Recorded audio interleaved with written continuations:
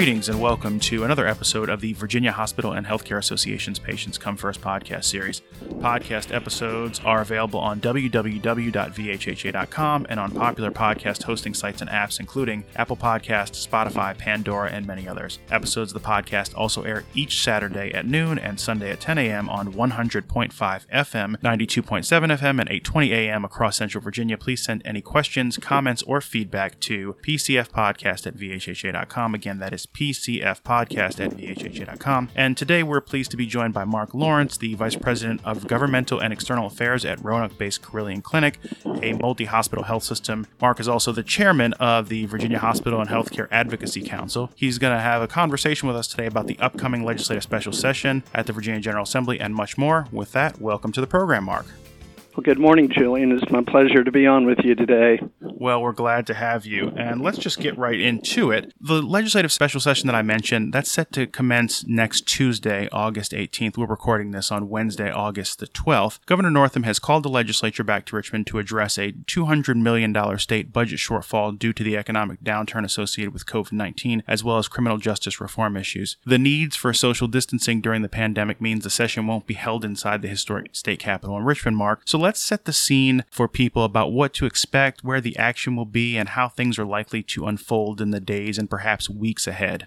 Glad to talk about that. It's going to be a very different session. We saw a glimpse of that in April when the General Assembly returned to Richmond to conduct their annual reconvened or veto session, where they were meeting separately, unlike the normal days where they're in the Capitol for the reconvened session, and the same as what we'll see next week with a different venue. The Senate was meeting in one part of the capital city, the House was meeting in the other, so the ability for them to have their shuttle conversations back and forth was certainly different. You didn't have the typical crowds around that you would for a legislative session, including folks like me and other advocates for their organizations. And so next week, when they gather on Tuesday, the Senate will be meeting in the Science Museum, and the House will be meeting in the Siegel Center at Virginia Commonwealth University. So they will be meeting in separate venues a couple of miles apart, and there will be very limited access in terms of people shuttling in and out of the two facilities to interact with the members of the Senate and members of the House. So just from a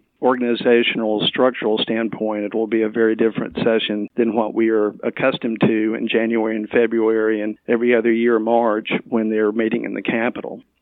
And so what do you expect the schedule to be? We know that they're supposed to gavel in on August 18th, and then there's some suggestion that they may adjourn not too long thereafter, and then there will be some meetings in the interim on the committee level before members come back to take any potential formal action on budgetary revisions.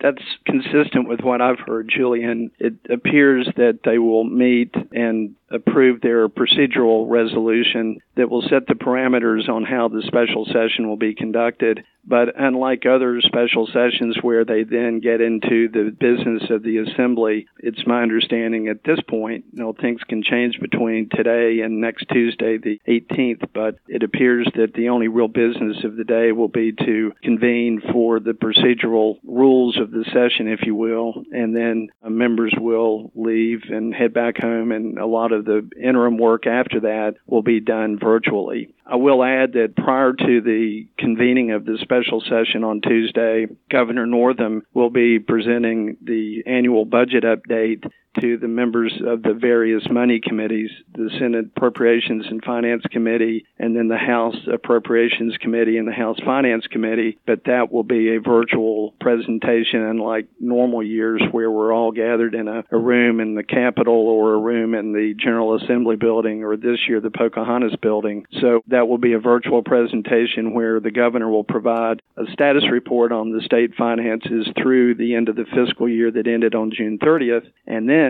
look ahead to what is happening for the next 2 years of the biennium. And what we will be dealing with is getting a snapshot from the governor, but then in the special session, the members of the General Assembly, specifically the money committees, then begin their work crafting amendments to the biennial budget that was adopted back in the winter.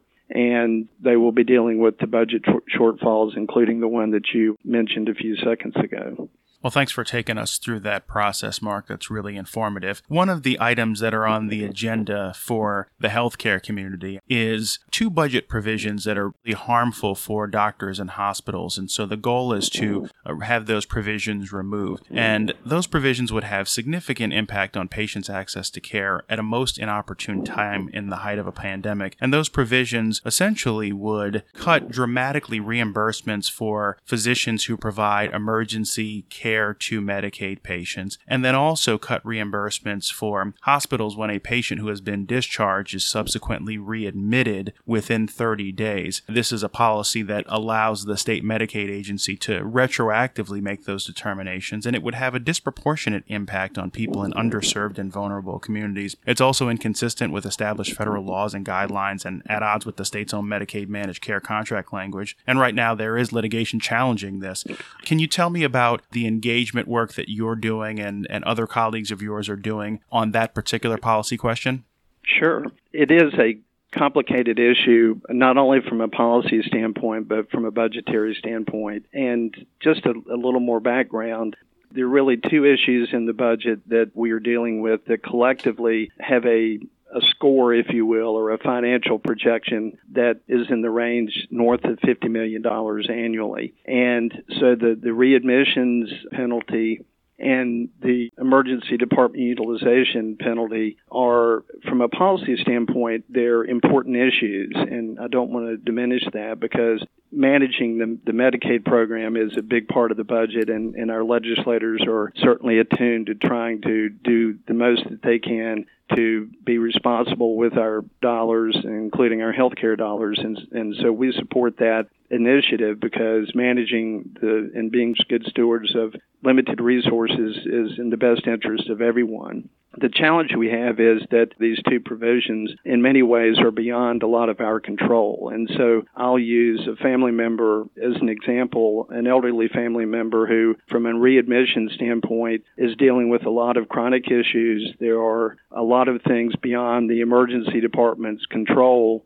that my family member is and continues to deal with from a health standpoint. And so if you're in the hospital and you're discharged and then for whatever reason you come back within a 30-day period for something that may be related to the care that you received before, you're going to be penalized. And again, I say that a lot of those factors that influence the recovery or the stability of a patient who's been discharged are in the environmental setting or the home setting that the patient is living in. And that's certainly been true in the case of my family member. So you are really penalizing the hospitals for things that they can't control once the patient gets back into their environmental setting, either at home or in a care facility. And so that's something that we struggle with on a normal basis. But when you factor in the challenges that hospitals and providers have been managing as a part of the pandemic, the COVID pandemic, it's even more challenging because of other issues that you're having to manage at a time where the finances of our providers are really being challenged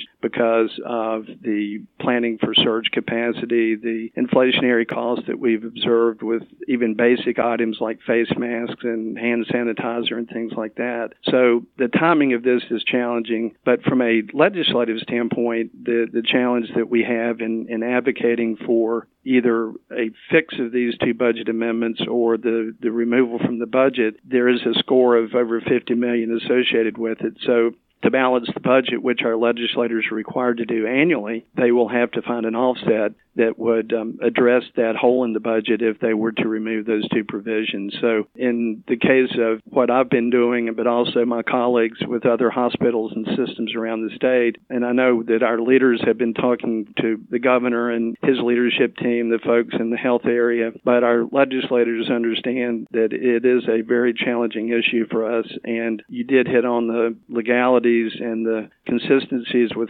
federal law that is another challenge that engages the attorneys that are out there as a part of this conversation. Absolutely, and I think that's great perspective, Mark, just about the factors that are beyond the control of the provider. If someone has in their home environment something that leads to, whether it's a chronic condition or the environmental factors that leads them back into a medical facility for care, that is beyond the control of the provider, and the provider has a duty and obligation to provide that care. Similarly, on the emergency department front, there is federal law, EMTALA, which requires care to be rendered to people who show up at the emergency department. So both of those things are really beyond the control of providers, and that's just one of the reasons, among the many other issues that you cited, this is a concerning policy. So I appreciate you taking us through that. Let's shift our lens a little bit more locally now. COVID-19 has been incredibly disruptive to the global community and here in the Commonwealth. And as frontline providers who are responding to the pandemic, hospitals and health systems have had to make major operational adjustments, as you just said, with regards to the pandemic, which has really had a significant impact on the finances of many healthcare providers, particularly in light of both the rising costs, the inflationary costs you mentioned for supplies, but also for the cancellation of non-emergency procedures this spring to free up bed space and preserve PPE. And so, as a result of all of those factors, I wanted to hear a little bit from you about Carillion's perspective on how things have unfolded in response to the pandemic, and where do things stand now with Carillion Clinic as a system? Well, thanks for that question, Julian. It has been a learning process, I think, anyone you talk to, and it continues to be, because I've learned a total new appreciation for the word novel, because the virus is something that continues to morph and change, and assumptions that we were making in April are certainly being disproven. For example, there was a lot of conversation back in the early spring about once summer got here, the virus would subside and we would, if nothing else, catch our breath and wait for the return in the fall. That also coincided with the return of the annual flu season. But as we've learned, a lot of our assumptions have not been what has actually played out with COVID. In our case, you're right, when this really started to manifest in Virginia in March, we all, I think every system and every hospital started putting in plans their emergency action plans, or whatever phrase you want to use. But in our case, we activated our emergency action team and really engaged in trying to anticipate what we would need to be doing and planning for whatever level of COVID patients we may see. And we all anticipated the worst and tried to plan for that. In our case, the arrival of COVID was much slower, and we didn't really see our cases here, unlike what we were seeing in Northern Virginia or in the historic Triangle area around Williamsburg. We didn't see the immediate big numbers like you saw with Northern Virginia or the Triangle. Here they arrived more slowly, but once they got here, they came with a vengeance. And so we were able to learn some lessons along the way because we didn't have the immediate surge, but we took an action even before the governor provided his executive order requiring providers to discontinue non-emergency services and surgeries and procedures. We took that action because we realized that the limited availability of personal protective equipment, capacity within our hospitals, planning for additional patient rooms that currently weren't really utilized for something like a pandemic. All of that surge planning we were able to do in a little more deliberate fashion just because we didn't have the immediate stress on our system, in our facilities, in our infrastructure like some other hospitals saw. And so we did learn some lessons, but one of the things that happened, and I'll just mention this from the standpoint of the way that policy reacted to that, when Congress started responding with the various relief packages, because we didn't have the immediate surge that maybe you saw in other parts of the country, some of the financial assistance that was intended to be directed to hospitals and health systems and other providers did not make it our way because we didn't have the COVID case numbers that you may have seen in other areas, including Northern Virginia.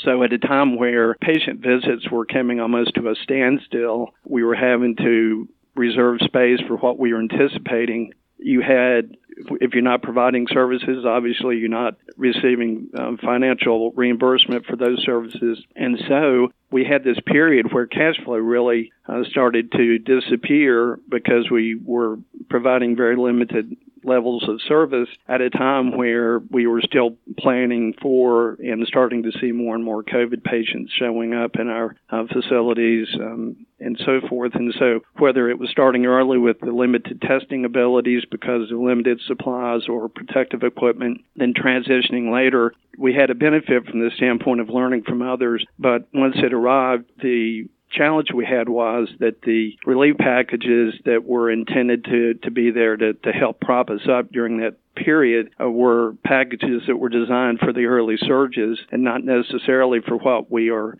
seeing today and what maybe the Midwest states and others are seeing with the later arrival of COVID. So it has been both an economic challenge and a facilities challenge for us, but we certainly are getting our share now and continue to see that at a time where in March and April people were saying that there really would be a much lower caseload than what you were seeing in the spring. And so that's been disproven along with a lot of the other assumptions that came our way. And now here we are approaching mid-August, and in our area, in our footprint, that goes literally down the I-81 corridor, you're starting to see the return of college students, and the potential risk element of that is starting to increase just because of the pure numbers of people who are going to be gathering in whatever settings they're going to be. And that's not even factoring in what our local public K through 12 systems are struggling with from the standpoint of when to start classes or whether to stay virtual. So it is an ongoing learning process, I think, for everyone.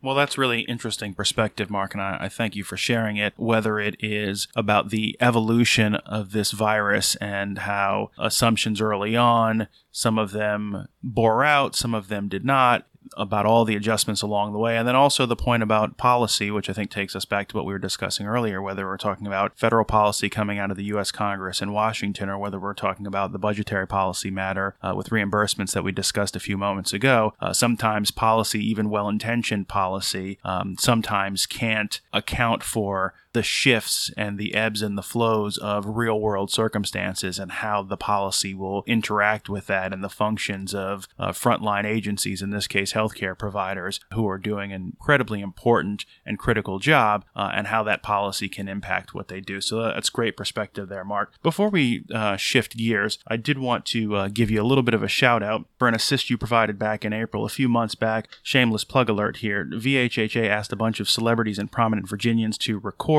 thank you notes for frontline healthcare providers, and we had Hollywood celebrities and famous athletes and coaches and elected officials. And Mark, in your capacity, having served as the president of the Virginia Tech Alumni Association Board of Directors, you helped us get legendary Virginia Tech coach Frank Beamer to participate in that video project, which was a huge success and was viewed more than 150,000 times. And so I just want to publicly say thank you again for your help with that, Mark.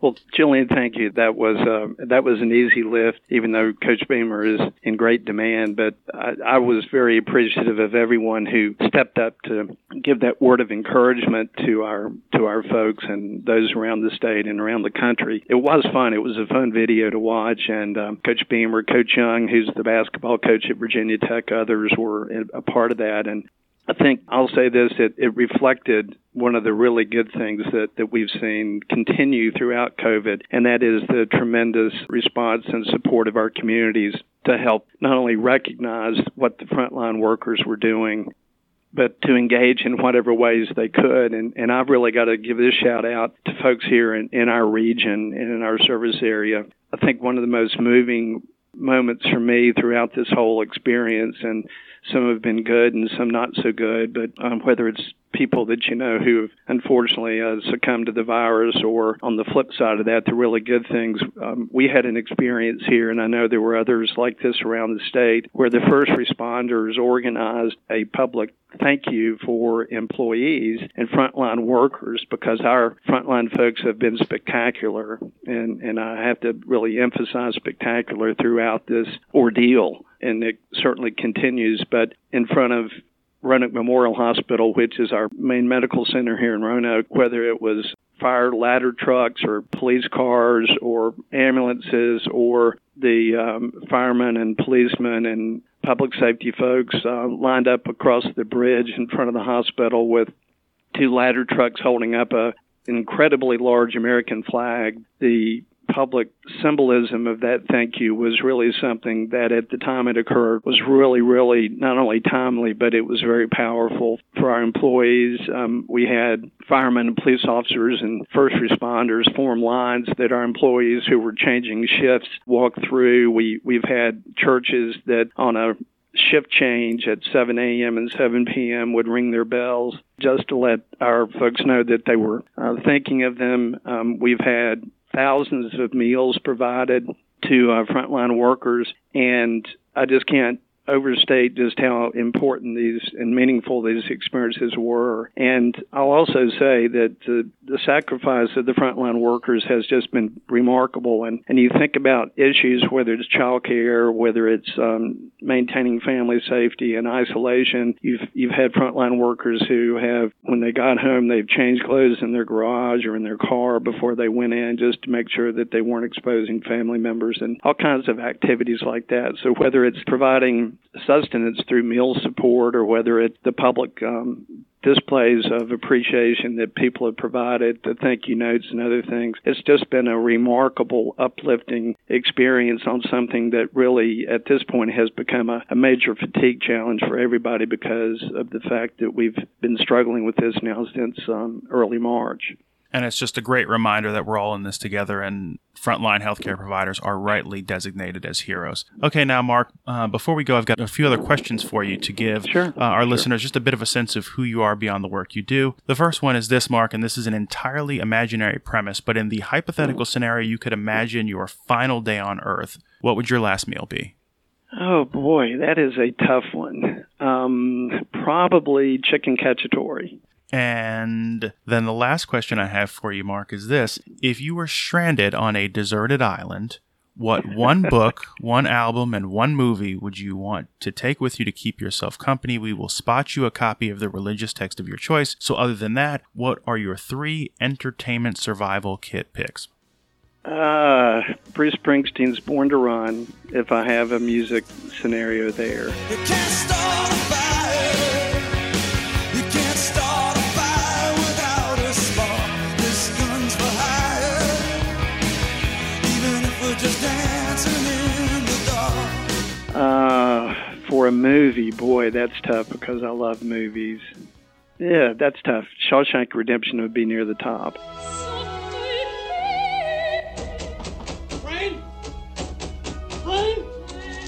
Andy, let me out. Andy? Andy? I have no idea to this day what those 2 Italian ladies were singing about. Truth is, I don't want to know.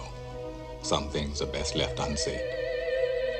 And as far as the book Beyond the Bible, I'm not sure where I'll go with that one right now. Well, you can default to the Bible. Okay.